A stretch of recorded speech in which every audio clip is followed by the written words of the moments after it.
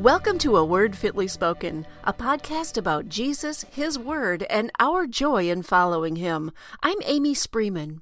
And I'm Michelle Leslie. We're calling tonight's episode, Winter's Coming, Are You Prepped? Well, it's not really winter here yet. in Louisiana. Yeah, in October in Louisiana, it's just still pretty warm. We've had temperatures in the 80s, I think, lately, but we don't get cold weather until probably, late November, maybe even December sometimes. And sometimes it just never comes. But I know it's not like that for you, Amy. Well, what is cold in your world, Michelle? What does that mean? Well, I mean, we've had it snow here before. It snowed a few years ago. It doesn't snow every year, of course, but every few years, we'll have a few flakes fall out of the sky. And I think in what year was it? Maybe 4 or 5 years ago. Maybe it was 2017 or something like that. We got like 4 or 5 inches of snow. And of course, wow. It just shuts everything down. One flake falls out of the sky and everything is shut down because we don't have any way of dealing with that down here. But Wisconsin is a little bit different, isn't it? Yeah, we've already hit the 30s, and we had our first frost up here. So I'm ready. We've got all the city garages have their snow plows ready and their sand and their salt. So a little snow doesn't stop us up here. That's when some people still wear shorts. So so y'all are prepared. We are. Well, that's good. Well, no matter where you live, these months in late autumn remind a lot of people that winterizing or getting ready for whatever comes our way in the freezing months ahead is a good thing. Oh, it really is. My passion, my garden is pretty much done now. The few remaining green tomatoes are looking pretty sad. Not much more to can. The chicken coop is buttoned down. The girls really appreciate that. And we've cleaned out our fireplace, and we've got a boatload of firewood in our garage to keep us cozy if our heater goes out. So we're prepared that way.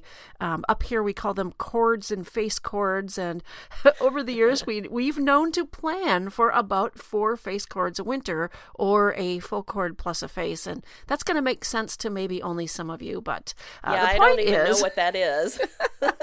That's probably a good thing. But planning is important, and that's kind of the point. And sometimes we could swing the other way and get so wrapped up in preparedness that it can become an idol. And I know personally I have to watch for that because we have a God whose plans, whose providence, whose will is not going to be thwarted no matter how much we plan. So if He wants to use a broken furnace or busted pipes or empty grocery store shelves for His glory, well, so be it. Yeah, that really needs to be our attitude in all things. This world, as the old song says, is not our home, and we ought not to trust in ourselves, but in the Lord. I've cited this passage so many times that our listeners probably have it memorized by now, I hope, because it's a good passage to memorize. But it just gets more relevant and more applicable every day. Proverbs 3:5-6. Trust in the Lord with all your heart and lean not on your own understanding. In all your ways acknowledge Him, and He will make your paths straight. So we always have to balance taking reasonable precautions with trusting God for what we need. And I think a lot of people have that out of balance these days. I mean, we saw a really good example of that around the time COVID started. Remember how people were buying tons and tons of toilet paper and hoarding it? Well, yes. Yeah, we all remember that. I mean, I don't know what they thought toilet paper was going to do to defend them against COVID, but anyway, that happened. And for some of those people, without their even realizing it, it really became like a talisman to ward off the danger of COVID. And it sounds silly, but people were putting their faith in toilet paper instead of in God.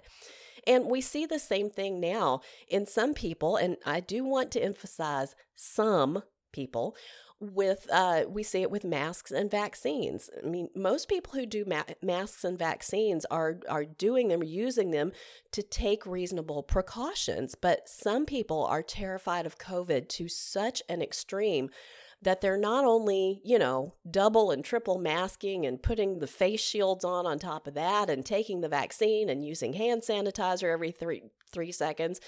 They're also flipping out about people who exercise their right not to wear a mask or not to get vaccinated. I mean, I have literally seen comments by some of these folks on social media posts saying that people who don't wear masks or take the vaccine should be executed. I mean, executed. Can you believe that? No. Yeah. That's crazy. It really is. And all of these same things can be true of preppers as well. I mean, is it wise to lay in supplies for a time when the world absolutely implodes? Well, it may be, but you've got to really examine your heart and ask the Lord to convict you if you start putting your trust in those supplies or in your ability to stockpile those supplies instead of in Him. Where is the line between trusting the Lord and taking reasonable precautions and transferring that trust into those temporal material things? You know, if you find yourself feeling like, well, once I get 500 MREs and a barrel of gasoline, I'll feel safe. Or if everybody in the country would just get vaccinated, I'll feel safe. Or if the government would just do X, Y, and Z, I'll feel safe. You know, if you're feeling like that, you're probably trusting in those things rather than in the Lord. And what does the Bible say in Psalm 121, 1-2? I will lift up my eyes to the hills. Where does my help come from? Not from 1,000 rolls of toilet paper or everybody masking and getting vaccinated or my stockpile of stuff. Where does my help come from? My help comes from the Lord, the maker of heaven and earth. We have to trust the Lord. And we all know what happens when we trust in ourselves to get through hard times. You see examples of it all over Scripture in both the Old and the New Testaments. All those times that David decided to do things his own way, there were consequences. Just look what happened when Moses decided to take it upon himself to get a job done. You know, with one whack of his stick, he learned the hard way that his way was not a good decision. Let's read that passage, and we're going to find that in Numbers chapter 20. And just to give you a little background to set the scene here, they're out there in the desert of Zin, which was bone dry. There was no water. Everyone was thirsty. And the children of God had spent nearly 40 years of wandering, and they were getting desperate.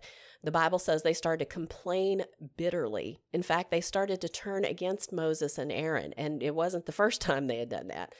You can understand why Moses might be a little frustrated at that point. So let's pick that up at verse 3. Numbers chapter 20, verse 3. Here's what it says. And the people quarreled with Moses and said, Would that we had perished when our brothers perished before the Lord.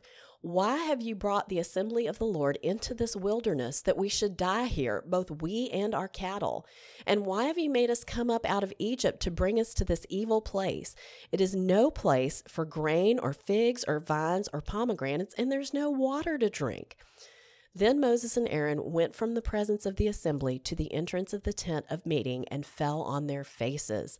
And the glory of the Lord appeared to them. And the Lord spoke to Moses, saying, Take the staff and assemble the congregation, you and Aaron your brother, and tell the rock before their eyes to yield its water.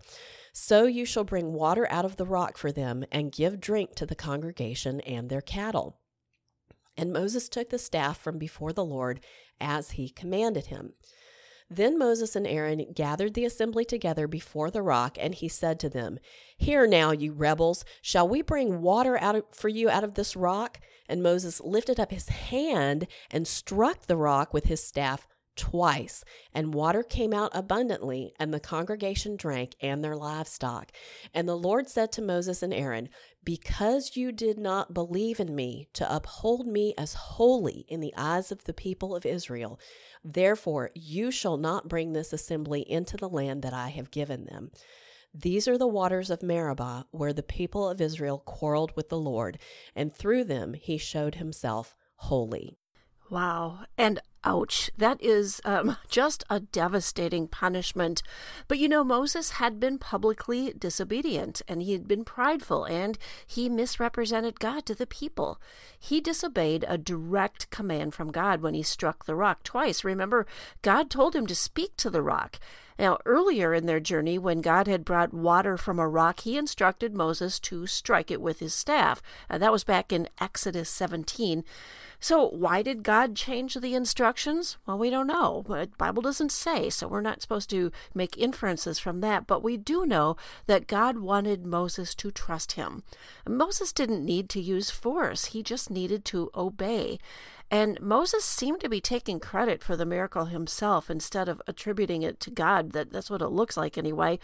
God did not let that go. You know, the Israelites needed to understand his holiness. So this is just one example of what happens when we do things our own way or when we stop trusting in the Lord to provide for us. And, you know, we need to prepare for our physical needs, of course. You know, if you need to stock up some things for a time when you know you need to, that's fine. And there's even scriptures about that. But be careful that we don't let our pride and our own capabilities eclipse our trust in God. Now, I do want to go to two other passages, Michelle, in the New Testament where Jesus spoke of being prepared in a very different way for our futures. And that is our spiritual future. We know that our lives on this earth are numbered, and of course we know they're numbered by God.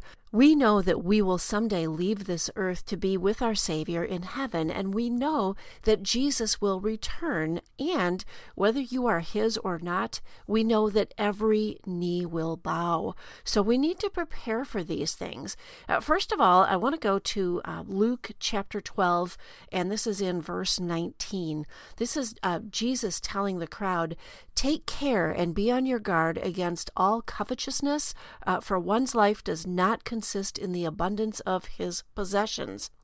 And then he told him a parable, saying, "The land of a rich man produced plentifully, and he thought to himself, 'What shall I do? For I have nowhere to store my crops.'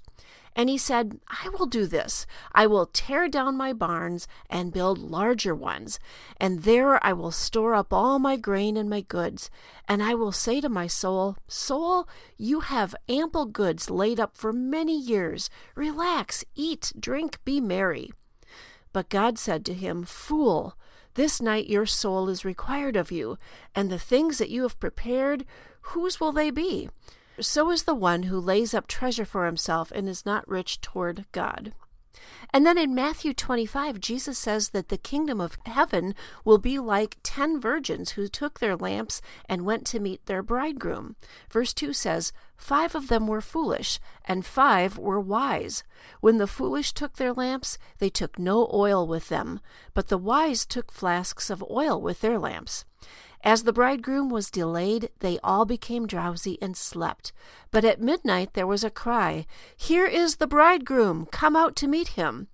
Then all those virgins rose and trimmed their lamps.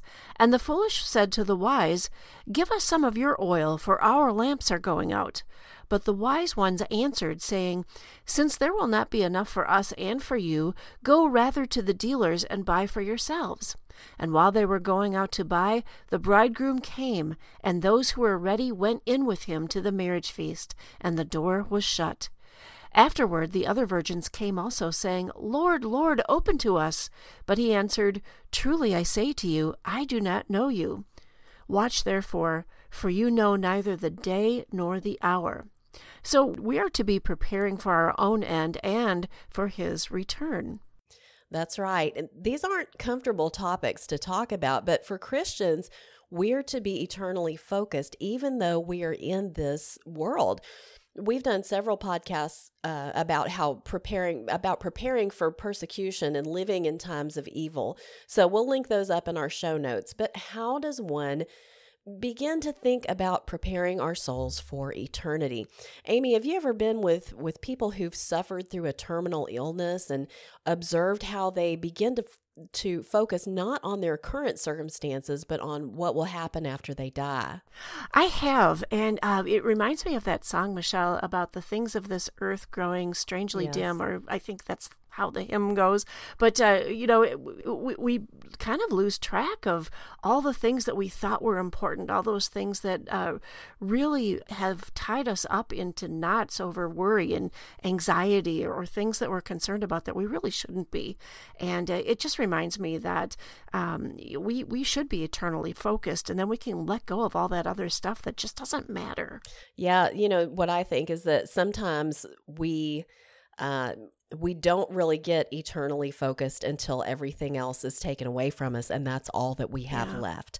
It's interesting that we're talking about this. I saw something online today about the Southern Baptist Convention is providing some kind of prayer kit, I think, to send out to churches or something like that. And I thought, we really need a kit to pray, and it got me to thinking, the times in my life when I have really prayed the best are when I have, kind of hit rock bottom and had nowhere else to turn. And sometimes I think, you always hate to wish for something like this, but sometimes I think that, we need a little more need in our lives, or we may need a little more difficult circumstances in our lives sometimes to get us, praying like we ought to, and to keep us focused on eternity, like you just said. I agree. Yeah, but we don't want to wait until we're ill or we have terrible circumstances to be thinking this way and to be focused on eternity. We can start today. The first way we want to prepare is to be sure that we're in a right relationship with God. We can start with acknowledging our sin and asking His forgiveness. Repent. Ask Him to help you turn away from sin. And if you haven't placed your trust in Jesus Christ as Lord and Savior, do that now. That's way more important than listening to a podcast. Go ahead and hit pause. Ask Him for His mercy and forgiveness. Romans 10:9 says this: if you openly declare that Jesus is Lord and believe in your heart that God raised Him from the dead, you will be saved. Salvation is God's gift to us, and we receive it by faith or belief and not by anything we do. So if that's something that you need to get right with God today, hit that pause button right now. We'll wait. Okay, next, let's get a right perspective of death. It is not the end of us. We are eternal beings, every single one of us. There is no so-called eternal dirt nap, and it doesn't just all end in blissful unawareness. That's called, I think that's called annihilationism. Yes. So, so that's not how it is. You're going to live forever. It's just a question of where. For the Christian, we don't need to experience the sting of death when a fellow brother or sister dies, because there's comfort in knowing that he or she is with Jesus in heaven. 1 Corinthians 15:22 says, "But in fact, Christ has been raised from the dead, the first fruits of those who have fallen asleep. For as by a man came death, by a man has come also the resurrection of the dead. For as in Adam all die, so also in Christ shall all be made alive." Death for the believer is the beginning of a new, spectacular phase of our eternal life, where we will enjoy intimate fellowship and worship forever. Ooh, it's hard to even imagine in my mind how wonderful that will be. I don't think any of us even can. In 1 Corinthians 2:9, Paul was quoting Isaiah 64, and he says it like this. He says, "No eye has seen, no ear has heard, and no mind has imagined the things that God has prepared for those who love Him." So I can't wait to have my mind blown. And knowing these truths really sets us free from the terror of dying. I know many people are scared and afraid of death and what's on the other side. The Christian doesn't have to be. And Michelle, you talked about having an eternal perspective, and that's what we need for preparing for His return. No one knows the day or the hour, but we can take comfort knowing that He keeps all of His promises. I love the parable Jesus told in Luke chapter 19 about the 10 talents, where this departing king instructs his servants to occupy until I come. We are to be doing that. We are to be about our business, following the commands of Christ, walking worthy and making disciples, all the things that believers do to honor God. And this means investing our time and our talents and our resources in the things that have everlasting value. Jesus said it this way in Luke 9, "If any of you wants to be my follower, you must give up your own way, take up your cross daily, and follow me." If you try to hang on to your life, you're going to lose it. But if you give up your life for my sake, you will save it. So dying to self is really a lifelong process. Jesus said, do it every day. When we're born again, our old self dies and the new self comes to life. And we become a new creation. And our lives should look very different because we are different. And I just have to stop here, Michelle, and bring up a very unfortunate event that happened last week.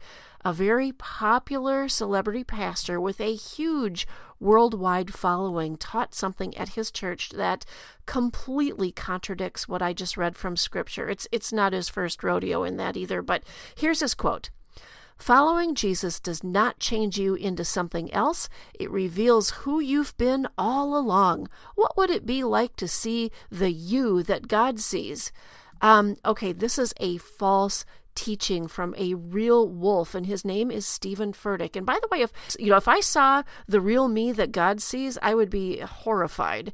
But Steven Furtick's mega $1 million franchise he calls a church is Elevation, and you may know that because Elevation is also worship music, which is why I don't sing worship music from Elevation. So anyway, that's a kind of a little news update there. Right. And we would really discourage anybody or any church from using Elevation worship music or from listening to Steven Furtick. I will say he's unintentionally correct in part of his statement. He says it reveals if you come to Christ. That part is wrong the way he said it. But what he says next, he says it reveals who you've been all along. Well, yeah, if you truly come to Christ, you're going to see just partially the sinner that you've been all along. And what would it be like, he goes on to say, to see the you that God sees? Well, like you said, Amy, it would be absolutely terrifying because, there's so many sinful things that about ourselves that we're not even aware of, but God sees all of that. But yes, unfortunately, that's not what Steven Furtick meant. He meant, you're super duper and God has your picture on his refrigerator and you just have all this potential gushing out of you. And when you come to Christ, it just makes you even more spanky and wonderful. So, like you said, we've warned about Steven Furtick many times over the years, and we'll link up some resources in our notes today. But the truth is found in Scripture, which he constantly contradicts. And it says this in 2 Corinthians 5. "Therefore, if anyone is in Christ, he is a new creation. Old things have passed away. Behold, all things have become new." Or Romans 6:4. "We were buried, therefore, with him by baptism into death, in order that, just as Christ was raised from the dead by the glory of the Father, we too might walk in newness of life." When Jesus' disciples asked the Lord about preparing for the end times, how did he prepare them?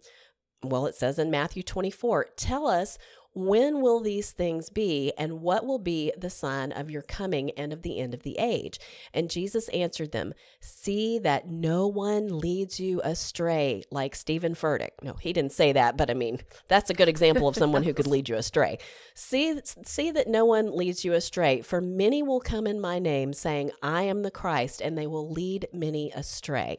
And then Paul says over in Colossians 2:8, "See to it that no one takes you captive by philosophy and empty deceit, according to human tradition, according to the elemental spirits of the world, and not according to Christ."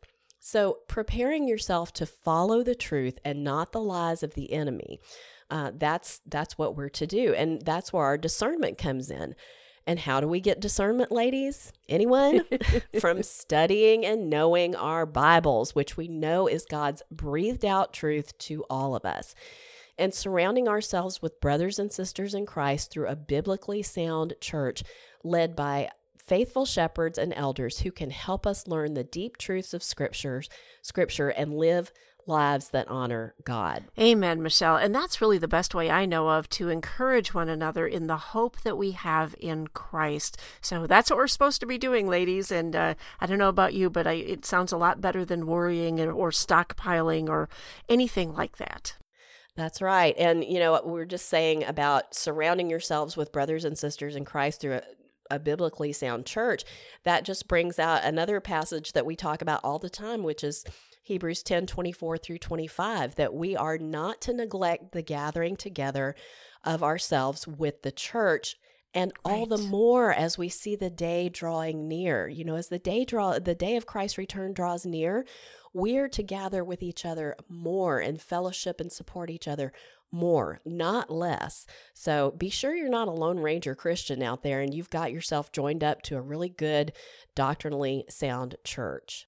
Yeah, and Michelle, you've got some resources on your website, too, about finding a good church in your area. I think, is it as a zip code finder, right. I believe? And yeah. It's several different church search engines. There's Master's Seminary on there, Founders Ministries is on there, and lots of other good church search engines. So hopefully, you know, and also recommendations by my readers that my readers have sent in. So hopefully we'll remember to put that link in the show notes, and that can maybe help some people who need to find a good church. All right. Well, we've come to the end of another episode of A Word Fitly Spoken. Don't forget to check the show notes for some great resources if we remember to put them in there. Head on over to awordfitlyspoken.life to find links for our social media pages and the podcast archives. And if you'd like to support us and help offset the internet and hosting fees of our podcast, you can do that through our PayPal and Patreon links. And thank you so much for tuning in and for praying for us. We especially love that. And until next time, be prepared to know Christ now and for eternity. Remember where your hope is and in whom your hope is, and walk worthy.